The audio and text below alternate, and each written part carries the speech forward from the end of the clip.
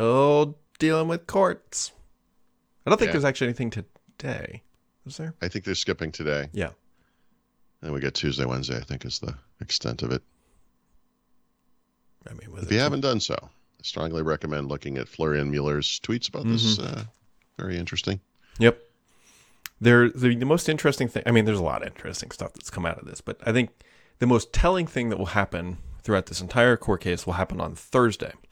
Yeah. Because that's the closing arguments, but the judge has already notified both counsels that they will have questions. And that should give us maybe like a like hinting of like which way they're leaning, maybe trying to. Yep. Because if they're like, FTC, why are you terrible? Then that's probably good for Microsoft. We're in good shape. Yeah, exactly. However, if it's like, Phil Spencer, I think you're the devil, then Yeah. Probably going to be something between those two. I really hope it's something like the judge sitting there going, okay, so how, Mr. Microsoft, do I actually get dark mode to turn on at 7 p.m.? Like, is the first question. Like, just tech support. God, I hope so. So is it true that I need a Microsoft account to play games on my computer? Yeah. So I'm still running XP at home. How would you recommend I upgrade? Right. Actually, the best thing that they should come out and say is we're actually not letting you buy Activision because you shipped things with an Intel Atom processor in it. Right. This is punishment. Listen, I'm using Windows 11 and it keeps interrupting my flow. I think I'm just going to say no to this. Let's see. What else? That really sucked up the... Phil Spencer was on the stand. They were looking at buying Zynga. That was a revelation from Friday afternoon. Oh, they also, the impetus for this purchase was Sony has been paying publishers not to put games on Xbox, which, by the way, why the frick isn't Sony sitting in front of this panel? Yeah. Like, with some antitrust charge. I mean, what the hell? The market leader is paying companies not to publish games on the third place console. That's amazing. This acquisition should be approved just on the merits of that. And then the Microsoft also spent $7 billion on Bethesda. Isn't that what they spent? Because they were hearing that Sony was again going to pay for Starfield to not be on Xbox. Right. And so they're like, Yeah. And remind me, Starfield, where is it now? It's still in the stars, maybe near a field. Like, is it launching on PlayStation? I don't think so. No. Well, it hasn't launched on Xbox either, so, I mean, realistically, fair enough. It hasn't launched anything. We've seen video that it exists. Sure. Yeah, you can't fake that, so... I'm sure it's real. I'm sure it's fine. I'm sure it's the least buggy game ever shipped or something. Well, then it wouldn't be a Bethesda game. I mean, Yeah. That's sort of Bethesda's hallmark is hilarious bugs sometimes, so it's, Yep. What else did Phil say while he was on the stand? I meant to look at... I have notes somewhere because I listened to far too much of it. I was hoping to write something up about this over the weekend, but I didn't really find much in the way of new. Yeah. I mean, it was all things that we'd heard over time, like the Zynga stuff. Phil Spencer does claim that they are profitable, and he said that in the court. So I didn't see that. That's interesting. Okay. Yeah. I'd like to hear more about that. So you should go listen to it very, very, very carefully. Because it says that they are required to be profitable based on their agreement within the business. Now, they had some financials like done behind closed doors that nobody was allowed to hear unless you're in the court. Right. So it makes it seem like they are profitable, but there's some like wiggle room in there. It's like, well, like I don't think so.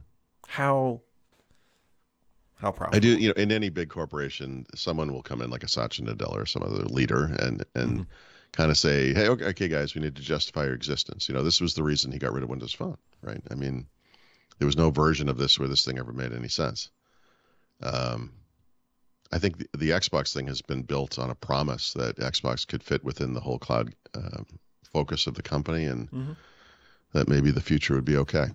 But the note that I had written down is that Spencer stated that Xbox has to be profitable and is profitable. Now, I will sit here and tell you that how you define profitability inside of a large company like this is a bit dicey.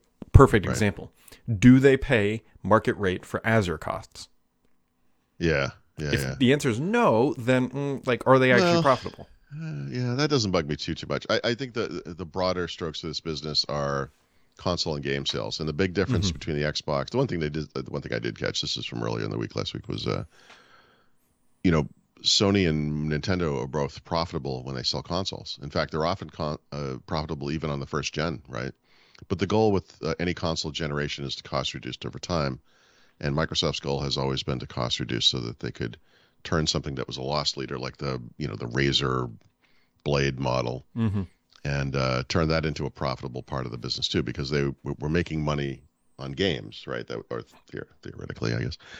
And I feel like we would have heard a lot about this if this had ever happened. I Yeah, don't think it well, has. Sony and Nintendo were very transparent about this.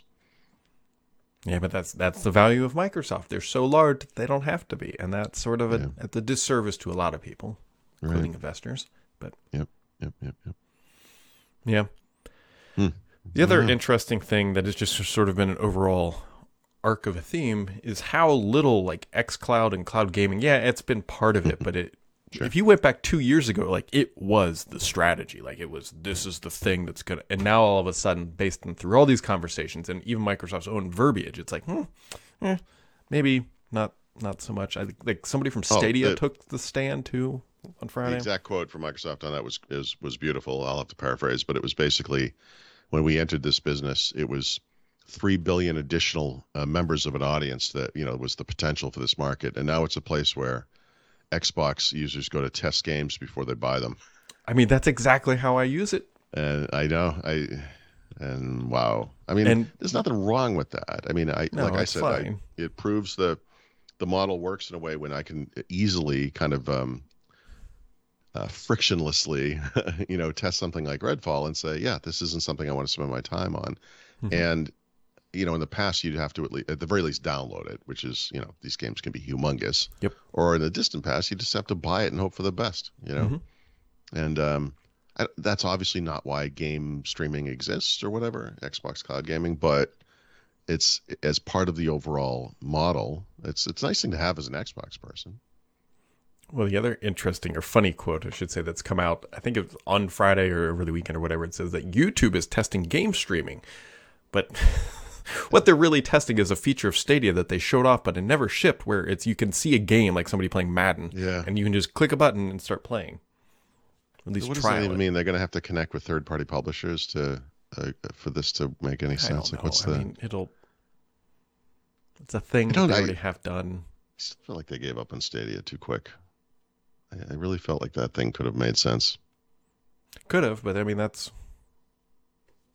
the few games Google. I tested head-to-head worked better on Stadia than it did on cloud gaming. Now, granted, this was over a year ago now, right? Because it's been gone for a while, but there was less lag and latency. I don't know. Right here. Yeah, that beautiful Bluetooth controller. Yeah. Put that in the Gaming Hall of Fame, right? That's yeah.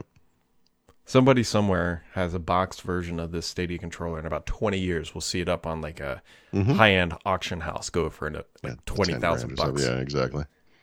I'll be like, yep. Well, oh well. It's Monday. Sure is. Sure is.